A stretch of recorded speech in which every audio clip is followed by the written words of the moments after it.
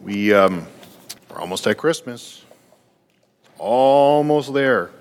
And today is our last Sunday of Advent, our fourth Sunday, where we've looked at those four big themes of hope, peace, joy, and today is love.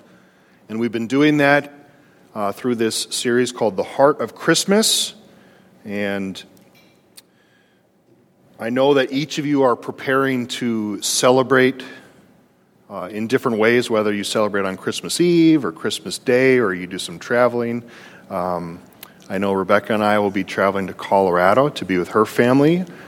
We travel on Christmas Day and get to be there for a few, so that's a great experience.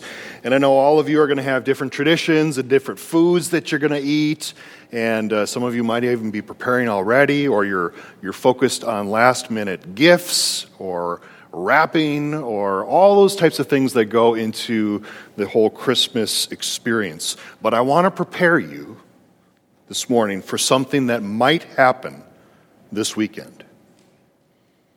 You might receive a gift that requires you to keep your face in check. A gift that you weren't expecting, a gift that you're not even sure what it is, or a gift that you don't even like. And you're going to have to keep your face in check. So you go home, look in the mirror, and practice your poker face first. Because who doesn't need a Dwayne Johnson Rocktopus fidget spinner? Or a Nicolas Cage on a wooden spoon Christmas gift? Or you could have 100 other dumb or unusual gifts. And you might receive something like this weekend. And when you do, you are going to have to be enthusiastic with your response. Here are some phrases that you might be able to use.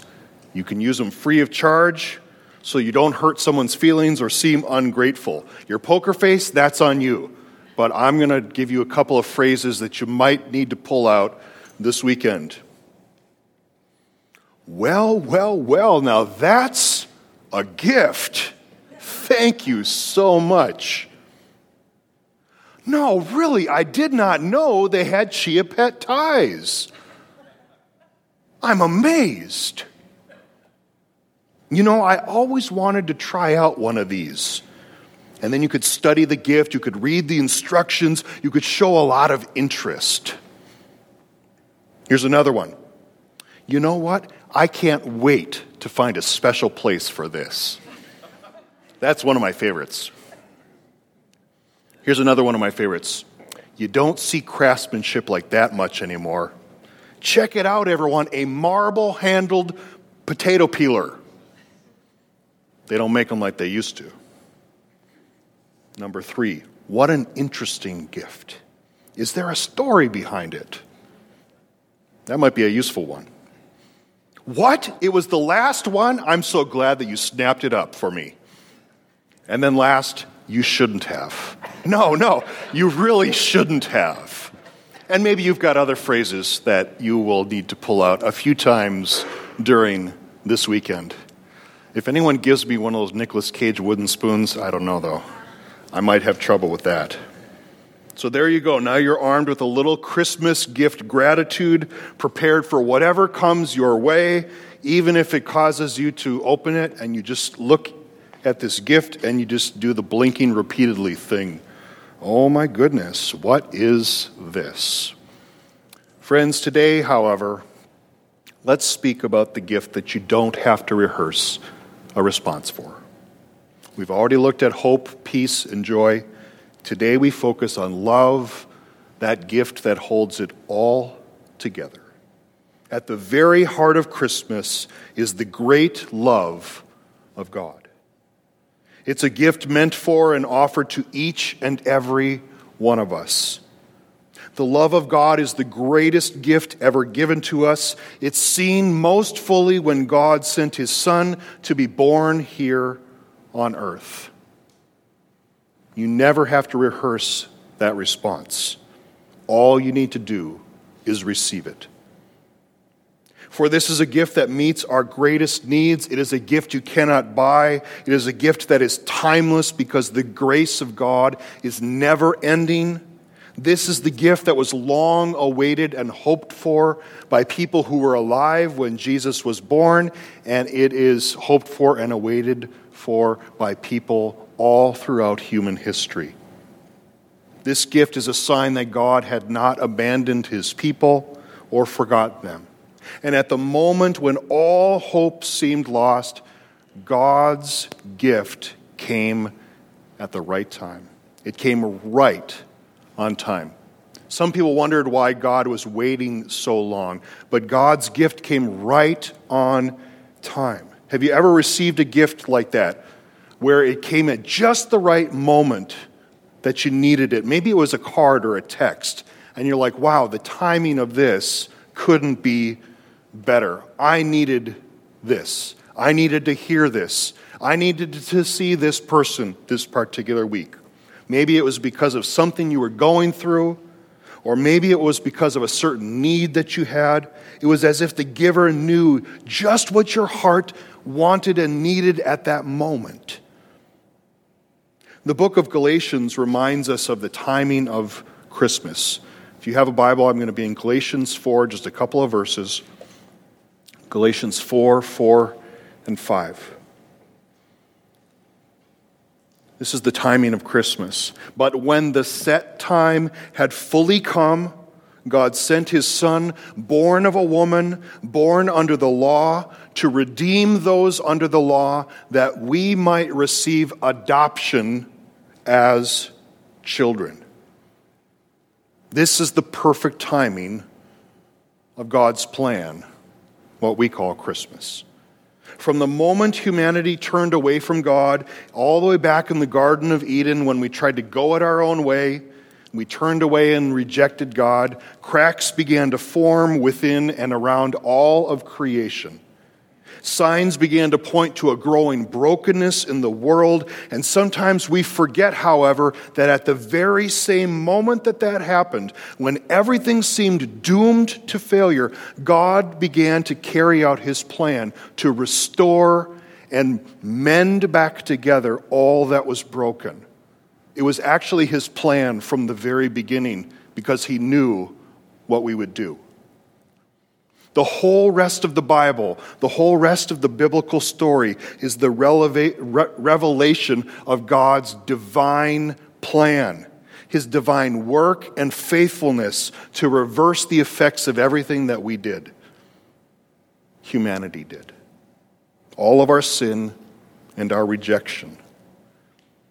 Here in Galatians, the Apostle Paul, who wrote this letter to that small house church in Galatia, he reminds the people that when Jesus was born to Mary, it says the fullness of time had come. The fullness of time had come. That was the exact moment when everything was coming together and being completed at the birth of Jesus. It was just the right moment to send his Son to earth, to be present with us. I heard a story recently of a lady and her husband who lived in Texas, and they've lived there for a long time. And she shared a story about how she had one little way that she showed her husband that she loved him. One little act that she would do to remind him, especially on hard days, that he wasn't alone. Here's a little bit of her story. She said, Cliff and I have been married for over 40 years. We both have routines. And one thing I've always done for him is make a lunch. I make him a lunch to take to work at the construction company he worked for. But every now and then I would join him on the job site, and we'd have lunch together. Once on a particularly hard day, he told me that lunch tasted better when you get to share it with someone you love. Sort of like when you eat a sandwich that someone else has made. Doesn't it just taste better? While fixing his sandwich a few evenings later, I remembered what he said. So I took a bite out of it before packing it away. And when he got home that day, he told me, "You won't believe it, but someone took a bite out of my sandwich." And that's when I told him that since I couldn't join him for lunch that day, I took a bite so that he always knew that I was joining him. I continue to do this frequently, unless it's tuna or pimento cheese, not my favorites. And he still says when he gets home, "Saw you join me for lunch today, and I sure enjoyed it." This lady wanted him to know that she wasn't just thinking about him, she actually wanted to join him in his experience, the routine of his daily job. No matter how hard the job was, she still was trying to find a way to be present with him. What is perhaps most amazing is that when Jesus came, he came at just the right time to meet us, to be present with us right here as we are, flaws and all. Jesus understands our experience, and because he was present with us, living and dwelling, as we talked about last week, he dwelled with people. Remember, he pitched his tent, is how we describe that. He knew what we needed most: to be made right with God again. To be made right with God again. Jesus knew we needed that so much, and that through this act of redeeming us, we would be able to be loved and cared for by God in a way that had never happened before.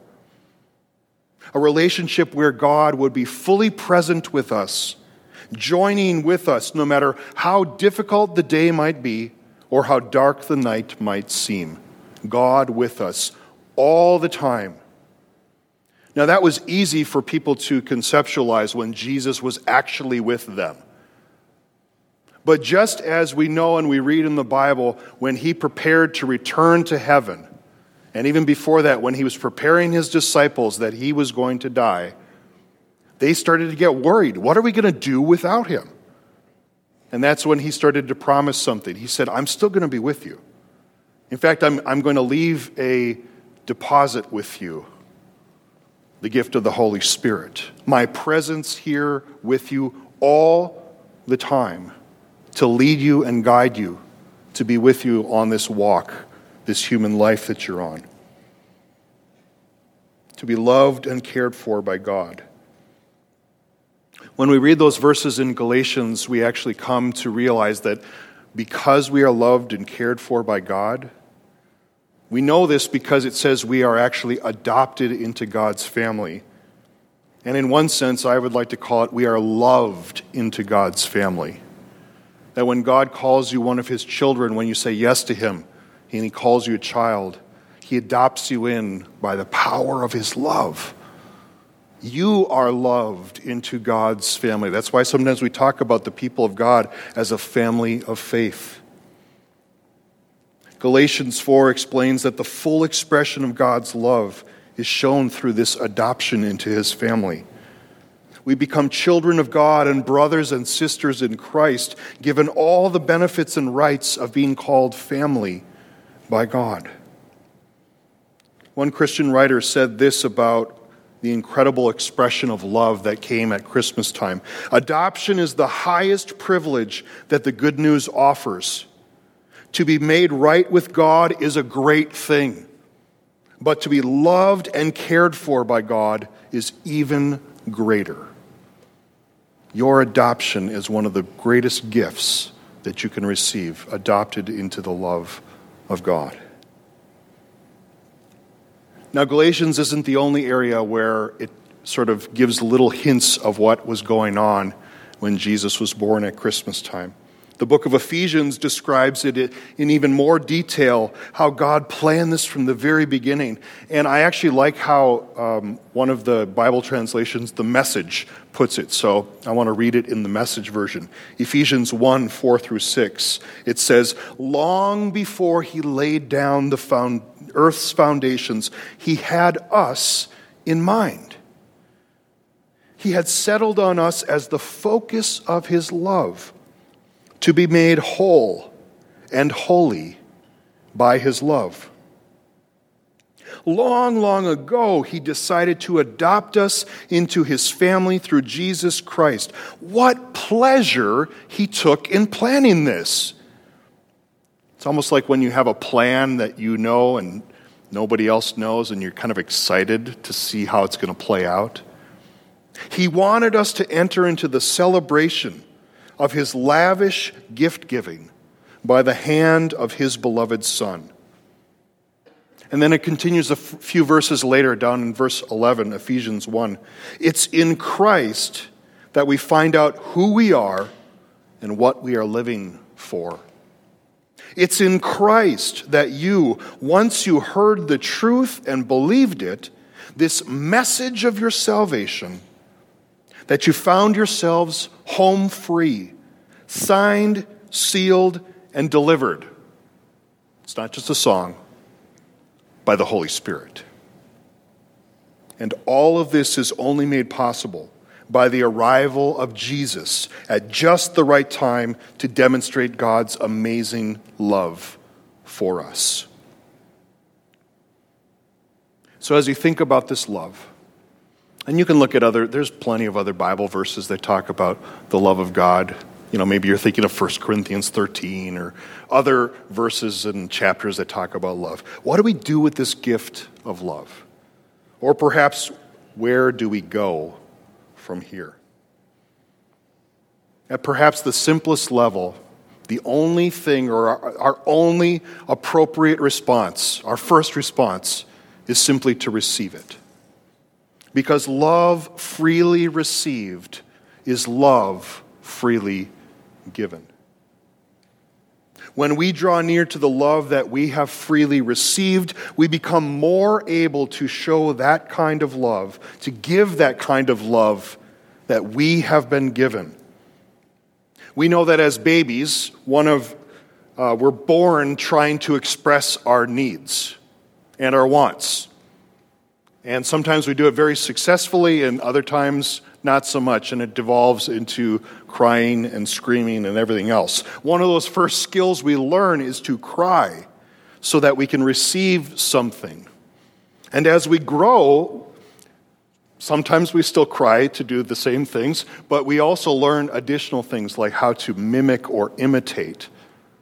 You see that often in a lot of small children. And eventually we come to reflect what we have received and what we learn through our experience. When we receive and experience the grace and peace of God, it becomes easier to offer that same gift to the people around you. In the love that you've received from God, you have all that you need to be able to offer that love to the people around you, or the people that God specifically puts in your path this week or this weekend. When we receive and experience the compassion of God, it becomes easier to offer and express that to those around you as well. When we recognize and remember the kind of love that God has for us, it becomes the way in which we see and treat the people around us. When we don't do that, is usually because we've forgotten all that we have received from God in that particular moment. Sometimes we call it, we see red, and we forget what we have already received. Yes, love is at the very heart of Christmas, my friends, because God sent love down to earth to be with us and remain with us forever. Amen. It's an amazing thing. No other God, little g, in human history has ever done something like that. Only the Lord God Almighty has done that. Now, whether the gifts you receive this week or later this weekend are what you hoped for or not, whether it's a wooden spoon or a Dwayne Johnson Rocktopus fidget spinner, I don't know, what maybe it's something other crazy. Christmas cactus, okay. Chia pet cactus, do you know they've got chia pets for your pet as well that you can put over your pet? You know, they can walk around like a chia pet. Yeah, I chose not to use a picture of that. whether the gifts you receive are what you hoped for or not. Remember that the arrival of Jesus is the ultimate gift of God. You didn't have to do anything for it. Freely receive it. Receive that gift of love, whether it's your first time or your 40th time or your 80th or 90th time. And as you do, may God multiply that love in your heart, allowing you to give that same gift to the people around you. That might be the best gift you can give this Christmas to the people in your life. For love is a gift that will endure. It is the heart of Christmas. Friends, let's pray. Not just friends, family. God, we thank you. We thank you for this amazing gift of love, the love that you showed to us even from the beginning of the world. And that even when we turned away from you, you continued to carry out your plan to draw us back. Thank you for the gift of your Son, Jesus. I pray that in this week and in the celebrations ahead, that you might grow your love in us and make it even stronger, allowing us to share that gift of love outwards. God, I pray for each person here that you bless them in this week. Allow them to be the people that you know they are and have created them to be. We offer this prayer in the strong and powerful name of Jesus Christ our Lord. And the church said, Amen.